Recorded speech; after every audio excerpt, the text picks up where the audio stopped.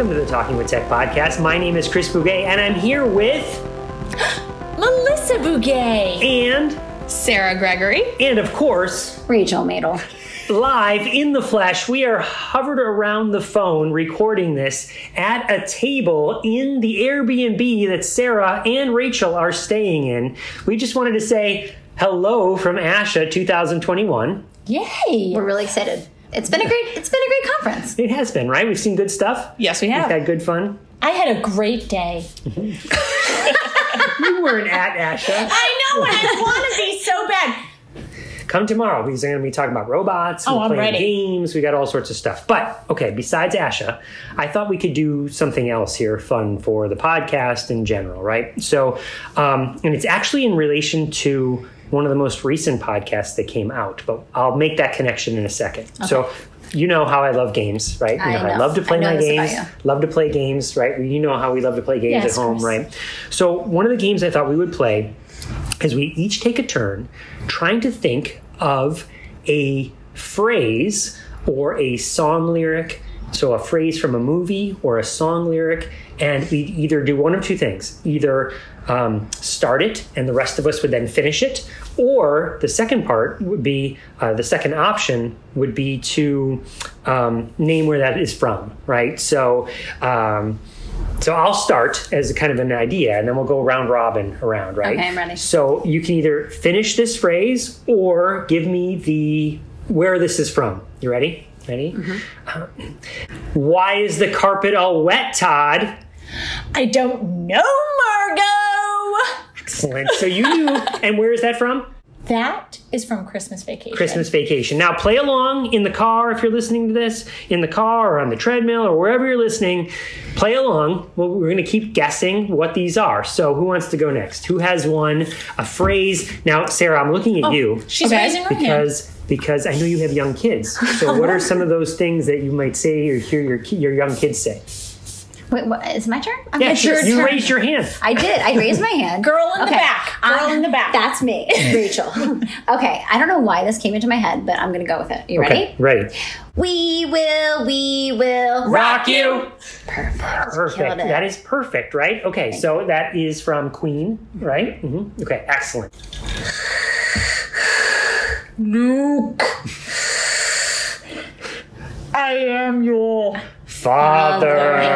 Yes. Now, most people would think Star Wars, but that is not actually Star Wars. Oh, sorry, I want to nerd out here for a second. That is actually The Empire Strikes Back, which is, of course, in the Star Wars universe. Did you just fall more in love with me, though? Yeah, I did.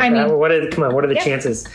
I was surprised, though, because I would have thought for sure you would have gone with a Marvel reference, not a Star Wars reference. But I have a fun story to share. I just recently was doing the newest virtual reality. What is it called? The Oculus? Oh, yeah. The newest technology. Yeah, and it was a Star Wars game, and it was life-changing. The Darth Vader one? Yes. Yeah, we have it. It makes me sick to my stomach. Of course Okay, it does. It makes me sick to my stomach. But how scary is it, right? So scary. So scary. Yes. I was scared. I was terrified. And this is me. And literally, when we climb up the ladder, yes, I was like, "This is insane." Did you do the thing where we went over the lava? Yes. Oh my gosh! Yes. And it's ridiculous, but it's so realistic, it's right? So cool. But that's why I'm coming to Hawaii, because then we can go over lava days. Exactly. I'm into it. Well, funny story about that, Rachel, is that you posted you doing that on your Instagram. I did. And now all of my Facebook ads are for Oculus. So, Creature report. That is totally Octonauts, right? So, okay, yes, excellent, right? In the same vein of that is I'm the map. I'm the map. I'm the map. My kids don't watch that. Yes, this is Dora the Explorer. Exactly. Okay, one more. Let's do one more. Who's got anyone got one that you can think of? A song, a movie reference? Can you think of a movie reference? Okay, I have a movie reference, but it's not going to be a fill-in. Okay, so this is my kid's new favorite movie, and it's a throwback from a movie that I used to watch when I was younger. So see if you can get it. Ooh, it was a Run by Fruity. Mrs. Doubtfire. Yes.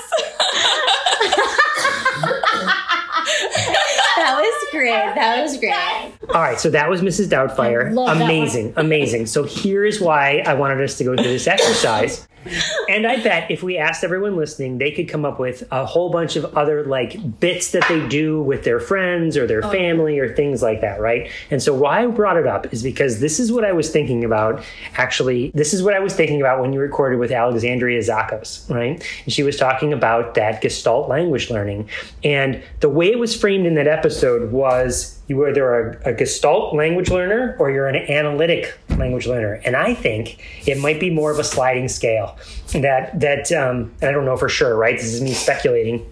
But I wonder if like we all have certain things, phrases that kind of stick in your mind, that earworm when of a song that you just can't, that new Taylor Swift song just came out where she's razzing Jake Gyllenhaal. And it's like, it's stuck in your brain over and over and over again. He doesn't care. He doesn't care. And he's not paying attention. And he has her scarf. Let's talk about things that matter. But you see what I'm saying there? Like there's things that get stuck in our brain like that way and become part of part of like our scripts of what we say and what we do in our family and our friends and how we think of things. And I just wonder about that is that I wonder when I was a kid and I learned the words roll out, you know, it's because Autobots. I was, exactly. Autobots roll out because I grew up with the Transformers. And is that like the first ever time that I learned about roll out? And I would use that now all the time. We're going to roll out a plan today with our action plan we're going to roll it out.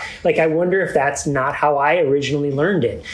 Meaning, I'm probably more of an analytic, like I probably learned it more analytically, but it doesn't mean that I'm not also a Gestalt learner. And I wonder if that's the same thing for the students that we work with, that there's like maybe they're more Gestalt learners, but occasionally they also are a little bit more of analytic, and then it's not just so black and white. So what are your thoughts? What do you think about that as a... I just fell in love with you. There's a lot of love happening on this podcast. I was just like, oh my gosh, that was like really profound. And yes, I can totally see that because there's things that I will use with kids. Like when I'm thinking something through, I say I want to noodle it through with them and they have Go Noodle. And so it like brings a positive, they love Go Noodle. So it brings a positive feeling to them. And they're like, you said noodle.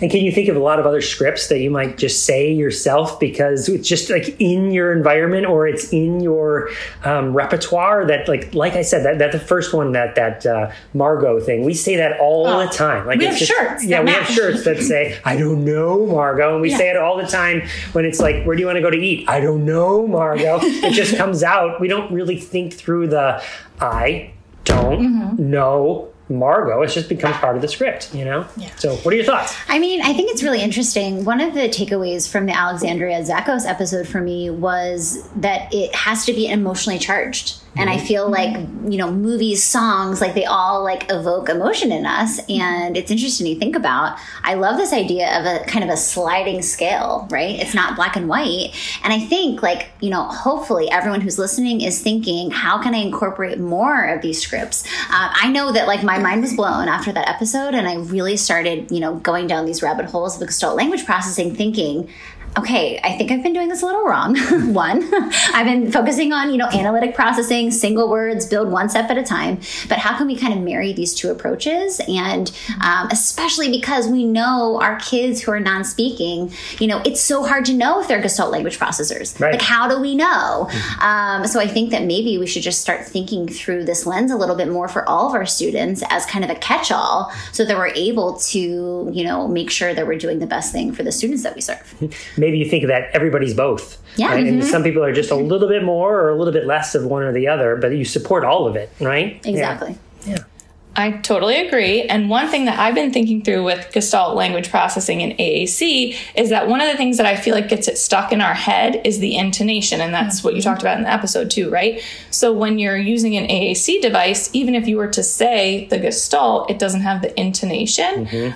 So for one of my students, he sometimes uses spoken language, but when he does, it's in a phrase or Gestalt. Like when I come for speech, he says, not again. Although he loves speech. He loves speech. But anyways, one thing that we're having a hard time with is when it's not time for him to have his cell phone, he gets really angry. And so he's not going to his device, even though we're modeling some things. And so one thing I want to try is he loves South Park. He loves Thomas, and finding a clip from a show that would say something like, I'm annoyed, or give me my phone, or something that might communicate, and to give him options of things that might communicate how he's feeling, but to say it in a Gestalt with like the intonation of something that he's interested in. Yes, I feel like that could be programmed in as like, oh my gosh, that is amazing. Yeah. So I know that.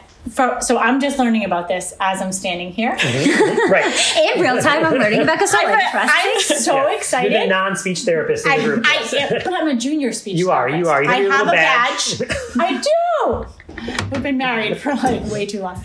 So I had an IEP this week, and they were talking about learning multiplication facts. And she has paired each number with a song kids will know. Mm-hmm. So the 8s are Jingle Bells, and Frere Jacques is the 6s. Mm-hmm. And so the kids, she said, will be sitting in the class, and when they're taking their timed, don't get me started on the timed ones, but timed multiplication facts, she's like, if I know where they're at based on the tune being hummed in my class. Wow. Mm-hmm. So they will just, she's like, I have Frere Jacques, I have, Happy Birthday going on, and I have Jingle Bells going on in my room. See, these are that amazing intonation is where it was, We know these intuitively at a young age, right? We use these with young children all the time, and then somewhere it dies off. And when it gets like, why do we not use them continuously? Songs. This was fourth grade. I mean, this is fourth grade too. Mm-hmm. Well,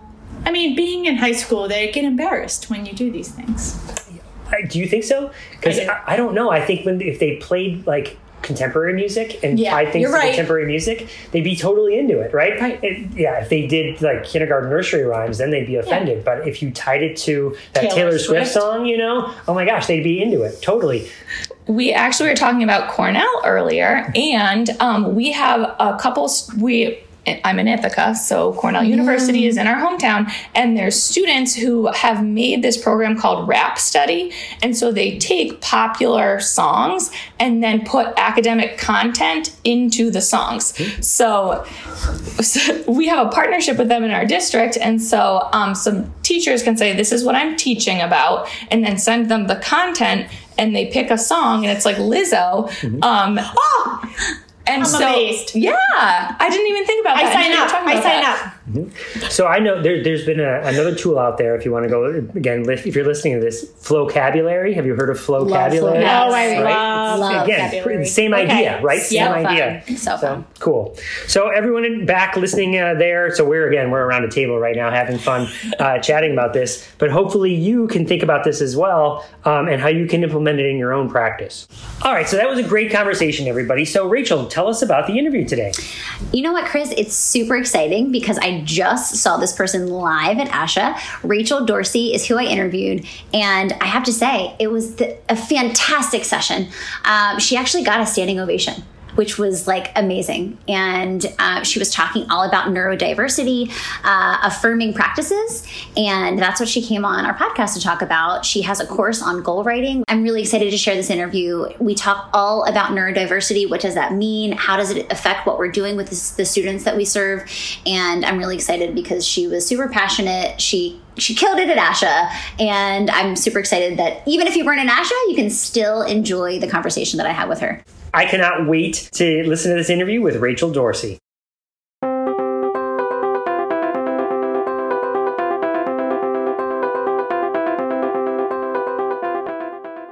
Hey there! If you love listening to this podcast, we would be so grateful for your support to keep it going. By becoming a Patreon member, you can not only help us cover the cost of this podcast, but you can get some really great bonus content as well. We post video tutorials, behind-the-scenes recordings, and bonus segments from our interviews. We would love for you to join us by going to patreon.com/talkingwithtech. That's patreon.com/talkingwithtech.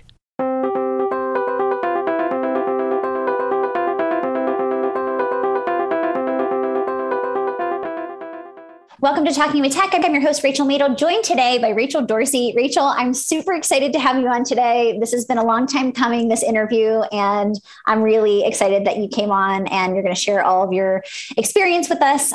So first, just start off by introducing yourself and telling our listeners a little bit about who you are and the experience that you've had.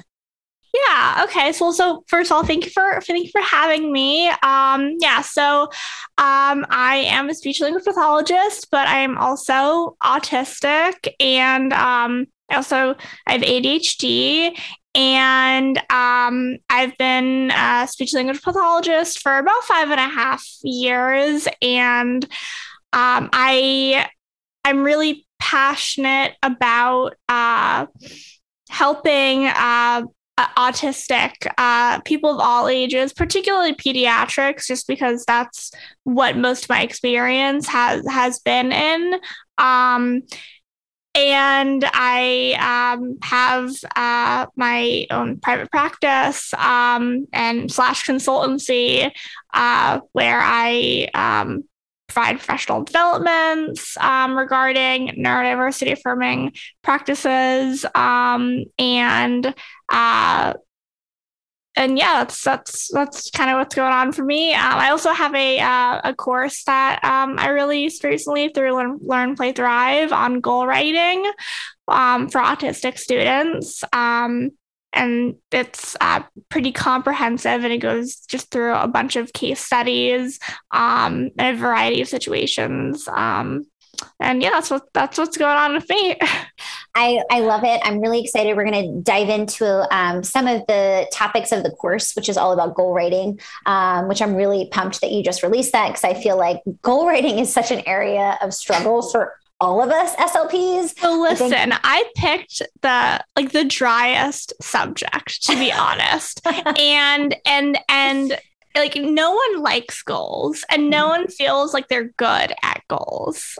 And I picked it because people a year ago were asking, when I didn't have that big of a following, or people didn't know that much about me, were like asking for advice, and the top 2 topics were goals and social skills. And then I'm like, well, you need to have goals before you can do anything about like social connection building and that sort of thing. So I just went the logical route, and then that's kind of how things started. But it's a really immersive course. I tried to make it as immersive as possible with like case study, and then bam, turns out the parent only wants oral speech, or like bam, turns out that the kid is in a really behaviorally based setting. How are you going to make this work?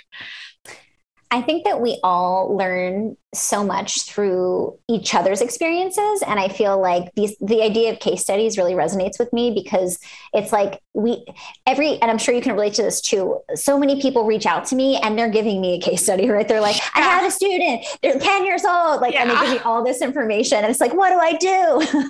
And so I feel like it's a really practical way to learn, though, because we can all relate to, at some level, some of the kind of, topics of a case study, or the, diagnoses and all of the things that we are involved in that. And then it's like, okay, now what do we actually do? Mm-hmm. And I think it helps guide the process of our clinical decision-making skills. Mm-hmm. Like, why are we deciding this versus this? And what's the kind of theory behind it? But I like it so practical, because I know you've probably experienced this too. There's so many professional development courses where I'm like, cool, I know a great theory and a great framework, but I have no idea how to apply it to my clinical practice. Yeah, that was exactly what I tried to avoid, because of that frustration of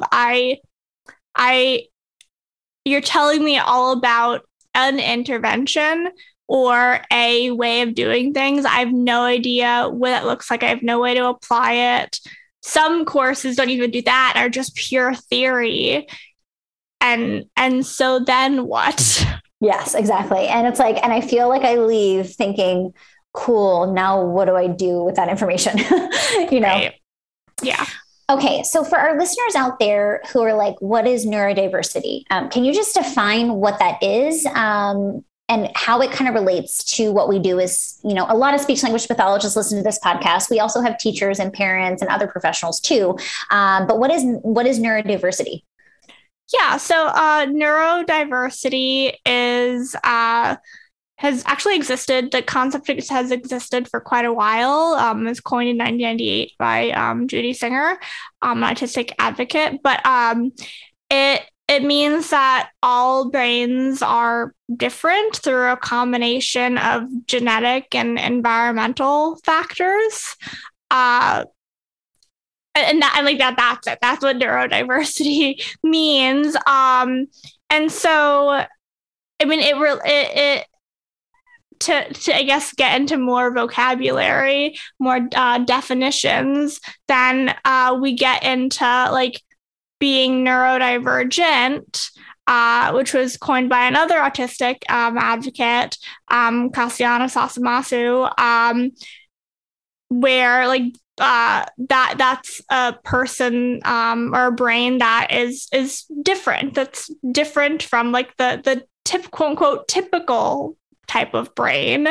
And like a neurodivergent person, we commonly, and including in like this podcast, largely talk about it regarding autism as a type of neurodivergence, but it really extends far beyond that into children with language or people with language disorders, dyslexia, apraxia, bipolar, ADHD, Tourette's. It's just all of these differences or divergencies from kind of the quote unquote typical type of a brain. That is actually a really important distinction, because I think you're right. I think we oftentimes just like equate autistic with neurodivergent, but what you're saying is it's more of like an umbrella term that includes all brains that, you know, might be different, which I think is an important distinction to make. And so your course your course is a neurodiversity affirming approach. So can you kind of break down what that means? Again, for people who are like, I'm just learning about neurodiversity, what does a neurodiversity affirming approach mean? Yeah. So neurodiversity affirming really encompasses kind of a wide variety of things. And I feel like it encompasses more of like an ethics approach, as opposed to like you do this and you don't do this and you do this and then you don't do this. So it comes down to, respecting everyone's differences and seeing your students or clients through the strengths that they have, and not through just like a list of the deficits that we all see in their evaluation reports. And it includes listening to members of that community. So if you're treating students that have dyslexia, then you should find out what dyslexic adults have to say about that. So it goes beyond autism. Like it goes kind of into a whole type of thinking about practice. However, my course is specific to autism. It's goal writing for autistic students. So a neurodiversity affirming approach to autism. So listening to the autistic community, also being aware specifically with the autistic community that it can be difficult to interpret the behaviors or differences that are in a client whose neurotype is different than yours. And I think acknowledging that like this is difficult, like having a non-speaking autistic student, and just being able to acknowledge that you as a clinician aren't going to know exactly what to do all of the time, and that's okay. And it's okay to not have an answer right then, and relating and just kind of relating it back to like building the relationship and just solidifying that, even if you don't know exactly like how to do X or Y or Z that's on your treatment plan. Yeah, I think that's a really important reminder for everyone, because we oftentimes feel like we have to know all the answers, and we have to have, like, especially when we're in an IEP meeting or we're talking with a family, having to know all the answers. And I think that, the point you bring up about listening to the community of people that have the experience, the shared experience of the client that you're working with, is such a powerful one. On this podcast, we interview AAC users, and we do that because we want to hear what it's like to be an AAC user and how we can change the way that we work with AAC users to better support them. And I think what's really cool is that now, with the, easy access to information through social media and, the internet, now we're able to listen to autistic adults, and we're able to listen to, all different kinds of, people who have different experiences, and that can adapt the way that we work with the clients that we serve. And I think where we kind of fall into trouble is where we're just like kind of in this like laser focused view about what we should be doing. And I love that you brought up the point of neurotypes that are different than yours. Like, the first step perhaps is just like understanding that you're not going to understand completely, the experience of another. Right. That's okay. I wouldn't expect anyone to, well, first of all, like not all, even though if there's like the autistic community, there are very different opinions even within the autistic community on what to how to best serve autistic children. And so I would say, like, kind of when seeking knowledge, kind of find the bigger themes that keep jumping out. Okay, so we're kind of sharing, I think one of the first steps is just kind of acknowledging the differences.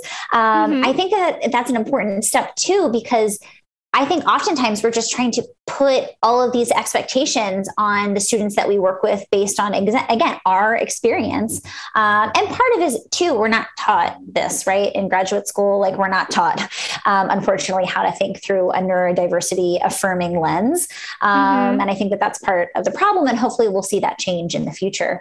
Are there other ways that educators or SLPs or parents can start kind of thinking through this lens, besides just kind of listening to the communities of people that, we're talking about? Is there any other things that can happen that we can kind of start shifting our perspectives? I mean, I think the best way to target, I mean, this will help anyone in with working with like any population, but it's just really important is like asking why. I feel like we don't ask, or some people or a lot of people don't ask why, like why something is happening. Why is the student being disruptive right now? Why did they demonstrate they could do something last week and then this week they can't do it?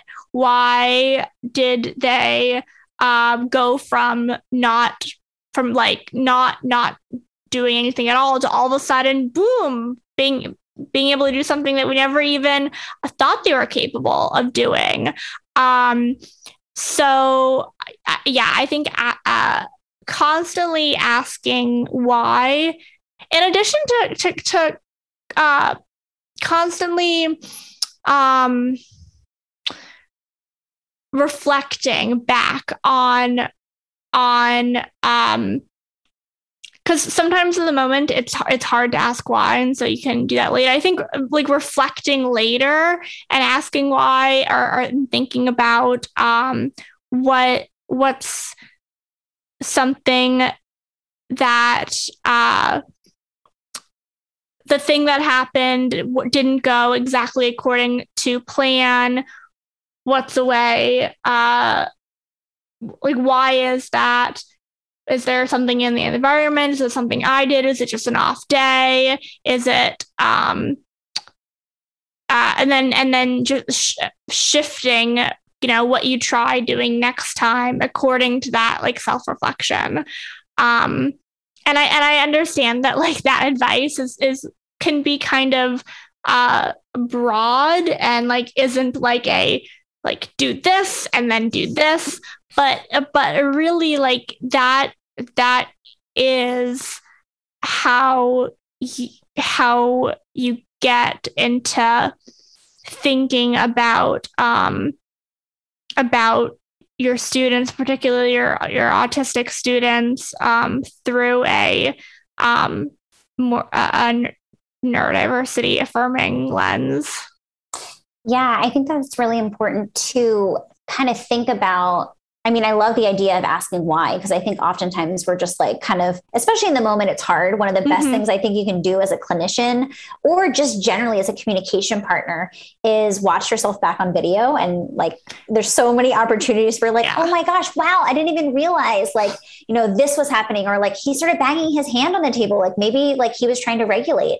And so I think being really curious and of course, like watching back, if you have the opportunity to watch, you know, your sessions back, I think can be really powerful. I think it also kind of comes back to this idea of, you know, really trying to remember that as therapists, we're trying to support students. And I think that, you know, oftentimes we're so laser focused on our goals and our strategies that like, if a child's showing us, you know, something different than like what we had planned or what we were intending to work on, you know, we're so rigid in our thinking of like, okay, I have to do this specific thing, that we're like, wow, like maybe he's thirsty. Like maybe this banging on the table is like, he needs some type of sensory input, you know, and really just remembering that like, you know, in order to learn, you know, we need to be ready to learn, right? And there's lots of kind of things that go into that. But also just like, let's just support the students that we're working with, and thinking maybe outside the box of what that looks like. And I think it starts with just like having open communication with students, and also being kind of detectives for our kids who don't necessarily have access to, you know, enough language to communicate those things to us. Kind of that's what our job is, right? Is like coming in and giving that language and teaching that language. So anyway, I just think that part of it is just thinking like, take a step back and be like, how can I support the kid that's right in front of me right now? Right. I completely agree. And I think that, I mean, honestly, in situations where like, I'm not sure what exactly, you know, what, like the why is something that I'll reflect on later. But in the moment, the best thing that I can do is co-regulate with a student, because I know that is the thing that's needed. Like no demands. Co-regulate could mean different things to different students. It could mean, you know, being kind of near them and, you know, like holding arms out and kind of offering a hug. It could mean getting to the other side of the room and just sort of me drawing on paper, doing my own thing. And then the student is able to, you know, without me being directly next to them, kind of get some space. And I think really, ethically, as far as like supporting our students' mental health, particularly autistic students who face a lot of traumas and pretty regularly, being that person that's willing to kind of put what we were going to do on hold and just like have a session of co-regulation may seem like atypical, may seem like that's not a skilled service, but it is, because you're assessing what the student needs and that is what they need, and you're giving them what they need in order to, for the future, be like have greater rapport, feel just more socioemotionally secure. So I'm a big fan of kind of just taking a step back, kind of reducing it all and just being there with the client. Yeah. And I think that, a lot when we're talking in the AAC world is we're talking about connection. Like it starts with connection and, that looks different for different kinds of students. And I think just like building that connection, obviously gives us a lot of information content, like you mentioned, about what we could do in the future to, better regulate. But I also think that it builds trust. And I think that a lot of the kids that we work with, you already mentioned trauma. I think they've experienced so much trauma from the adults around them that it doesn't feel like a safe place, and if we can create that safe space, think about all the potential that's opened up. When we go into a situation of communication where we have anxiety and, any of us, like we're not going to perform the same as when we feel like we're in a safe space with someone who is safe, to be around and to communicate with. And I feel like that's a huge part that's oftentimes missing. We kind of just like roll in and we're like, okay, what do you like? Let me just pull things out of a bag and, kind of force this interaction. When sometimes we just need to slow it down and to really observe instead of, trying to get kids to like actively participate.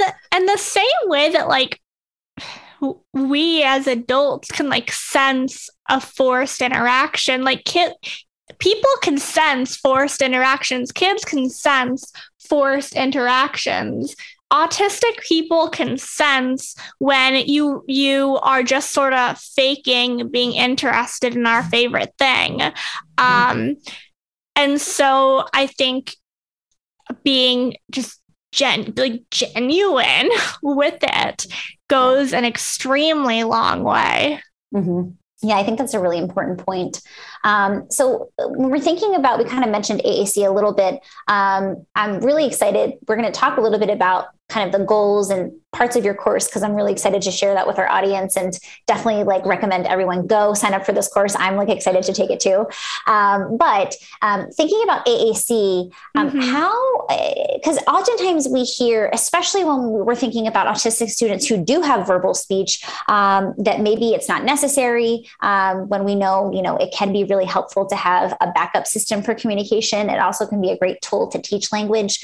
What are your thoughts on AAC and, how we can get more people on board? One of the biggest questions we get asked on the podcast is like, how do you get people to buy into AAC? Because a lot of the people listening are like, yeah, I'm all about AAC, but it's like, how do I get everyone else to be all about it? So I'm curious if you have any strategies or, thoughts on that topic specifically. On getting people on board with AAC, if the student is able to sometimes or even usually use spoken language? Yes. Oh, well, see, then we get into a bigger discussion of that using AAC makes a person stand out more. And it makes a person look, some parents are concerned like, oh, it'll take language away. Then we can show the research, right? And the research is like, no, it won't. And so but then some parents are still resistant. And so we kind of peel back the layers and see, okay, what's underneath this? And I feel like underneath it, not just parents, but like just society, is that disabled people being openly disabled is uncomfortable for people to see. And they're not sure what to do. And to get around that, it requires a lot of, in my experience, having to not necessarily even address AAC, but to go back further and undo the damage that society has done in how parents think of disabilities. And since I work with a lot of autistic students, particularly autism, and working through that then leads to various changes in thinking. So I know the question was specific to AAC, but it goes deeper into that, to a societal problem. Yeah. And I think it kind of also speaks to the idea, circling back to changing the way we think about neurodivergent brains, right? Like if we think about, autistic individuals through that perspective, it's not something that, we need to be, hiding or ashamed of or anything like that, because we're thinking about like what beautiful gifts all brains have to, share with our, community. And I think that circling back to that, I think that, you're very right in the sense of, it's bigger than AAC. Oftentimes AAC is like the thing that we can latch onto to be like, oh, like they just don't want to, their child to talk, through a device. But like, why? Right. Like, because it makes them appear like definitively disabled. And it's obvious. Whereas, perhaps if it weren't for the AAC, that, it might go kind of under the radar, if you will. So maybe like, and then I love that it's a bigger discussion. It's a bigger kind of problem. And I'm all about when you're trying to solve problems and trying to understand what the roadblocks are, like we need to dig deeper, right? Like we need to figure out what's actually at play here. And I think that just, involves asking a lot of questions and being curious and trying to share information. And I feel like you have such a unique experience too, Rachel, because you are autistic. And so like, that's so powerful for probably the families that you work with. I mean, like when so I guess now in private practice, since it's in my brand name, like business name, that I'm autistic, so I can't get around it. But before I only sometimes disclosed that I was autistic, and even with the families who weren't, who were like very hesitant to accept that their child was autistic, I didn't necessarily bring up that I'm autistic, because then that could set up this person here is a speech therapist and married, and like I don't want to.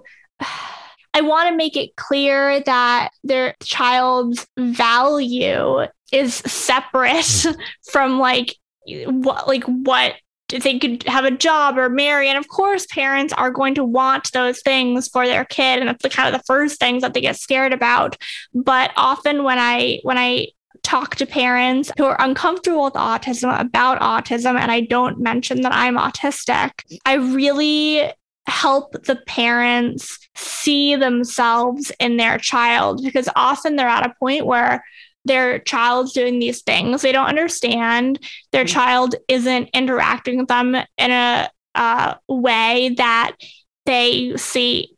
That's obviously like a very neurotypical means of displaying affection. And so they feel very separate from their child, and like they lost their child. And I really try to help the parent see themselves and their child, how the way that the child is experiencing the world.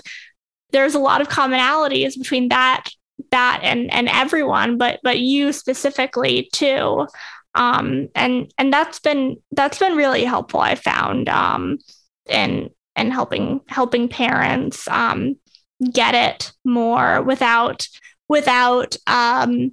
like bringing out like a paper of like, here's neurodiversity and here's like all these great things about like your child's autistic, and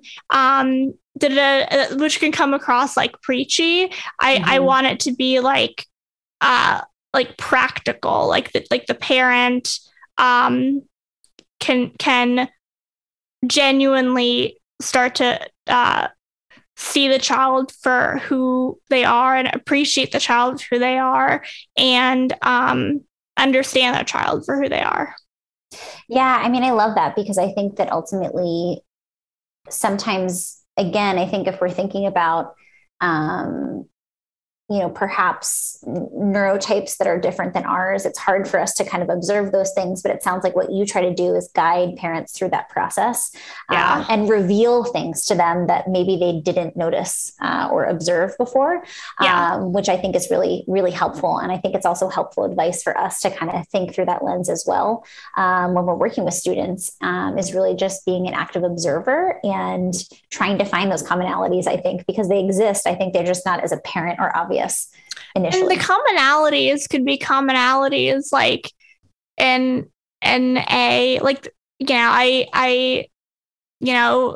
kid is, to use a pretty common but stereotyped example, a kid is lining up trains, and I'm like, oh wow, look, she put them in a really straight, perfect line. That's a lot like how when I am organizing my DVD set, I try to get them in like the right alphabetical order. And then if like one is like out of alphabetical order, I try to put it in the right spot. So I try to, like, even though those aren't the same, there's an underlying theme of some, like, trying to find order in something that's visual. I love that. I think that it's like a practical thing where there is that common overarching theme there. And I think that, anchoring into something that people understand is really helpful for people, which I love. Okay. So I'm curious, we're kind of thinking like, how can we work with family members, educators? I'm curious to talk just a little bit about self-advocacy, because I think that I'm anticipating that part of your goal writing course is addressing that, because it's such an important skill to start teaching. All of our students, I think, could benefit from that, but especially our students with complex communication needs. So I'm curious what your experience has been, and how that can translate to the students that we work with. Like, what kinds of self-advocacy goals can we think about? And like, what are the things that we need to be teaching our students so that they can, advocate for the things that they need? Yeah. So self-advocacy is I do go into that in my course, and the course is like 7.5 hours of filmed footage. So like, I wish I could have gone into self-advocacy more, but it was already really long. You're probably gonna hear more about it than I filmed in the course regarding kind of how I conceptualize self-advocacy, which is, I mean, it's knowing what you need and then being able to get what you need. So knowing what you need and acting on what you need are different skills that are obviously related. I think early on in life, the autistic child or autistic children have an intuition of what they need, and that's expressed through like a lot of sensory like regulation strategies or really early on in life. And then I see society and well-intended or intentioned therapists and teachers wanting those obvious displays of sensory differences, or obvious displays of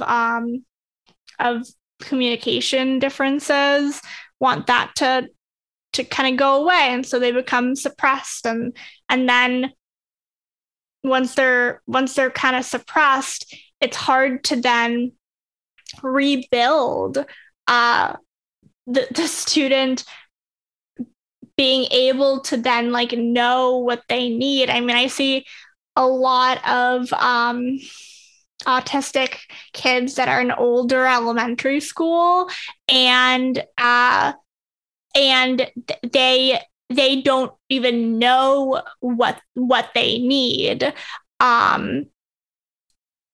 So I think teaching about like helping kind of relearn about like, you know, listening to your body and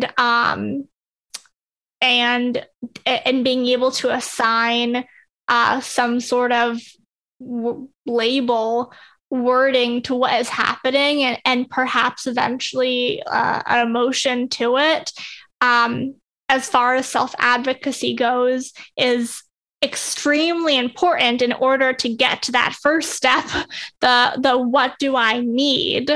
And then the second step, acting on that need, is also really, really difficult because autistic students have years of, they acted on the need. They were maybe like me as a really young autistic child, like spitting out food and putting it back in my mouth and spitting out food and putting it back in my mouth. Actually, I did that until age of 10. I wasn't super young. And you know, I still am like an oral sensory seeker. Like I'm wearing my Chewy right now. And you know, that I was acting on my need, but that was considered shameful. So then it stopped. And so there's a lot of repeated cases of autistic children trying to act on needs, just even like crying, trying to show I need something. Mm-hmm. And it's disruptive behavior of autistic children. You know, throwing, disruptive behavior, although it really is demonstrated, I need something. Mm-hmm. And so really both parts of self-advocacy here are from a really young age, but then consistently throughout the autistic person's life, just shut down. So mm-hmm. by the time that the autistic kid is in high school, trying to teach self-advocacy skills is really, really hard. And I mean, in the course, I have a lot of self-advocacy goals, and they're specifically actually is the kids, the older kids that are in there, like the adolescents. I know it's going to be a very, very long process to get there, to like in the moment be able to like say what you need or have boundaries or something. So my criteria, my measurement criteria and my like setting are just like 1-to-1 and like 70%, because I just know it's really, really hard to undo. I keep on saying the word undo, but like undo society's damage and like the damage of a well-intentioned educational system mm-hmm. at that point. Yeah. And I think you bring up a really good point, and this idea of masking, which I think is like, we're starting to kind of learn more about what that is and what that looks like. And it's like, you know, it doesn't make sense to have to unlearn all these things if we can just from the start be more inclusive and really just look at everything a child is showing you as information, and being curious as to why it's happening, instead of this idea that it's maladaptive or it needs mm-hmm. to be extinguished, or all these things that we're now learning is like, it's just not, that's not the right course of action. Right. And it just causes so much damage to all autistic children. Yeah. So you mentioned a little bit about your course. Are there any like gems of wisdom you can share, or, you know, talk a little bit more about the course? I'm really excited. 7 hours. Wow. That's a long course. It's a 7. Yeah. It's 7.5 hours. It is, I provide with, case studies and I try to make it really practical, like true to life types of situations, not like the ideal type of situation, right. That, you know, to that's encountered. And the case studies, I kind of show you how to go along with me in creating goals. So it actually counts for 10.5 ASHA CEUs, because there is an element of you having to stop the video and like coming up with things and then, seeing if they don't have to necessarily perfectly align with what I propose, but saying if the general concepts are similar or not. What else? Oh, regarding AAC, that's a pretty big part of the goals that I write.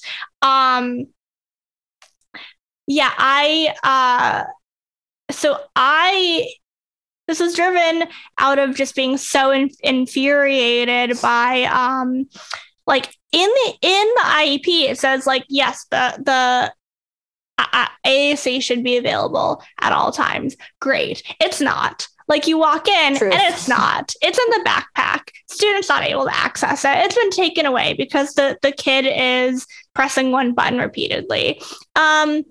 So, I try to safeguard against that by directly including in goals for multimodal communicators, like given unrestricted access to high and low tech AAC, and like start off with that, which is like repetitive, and that like in the IEP it already says that AAC is given, but now it's personal, because like now it's affecting my ability to do my job, because now it's in my goals.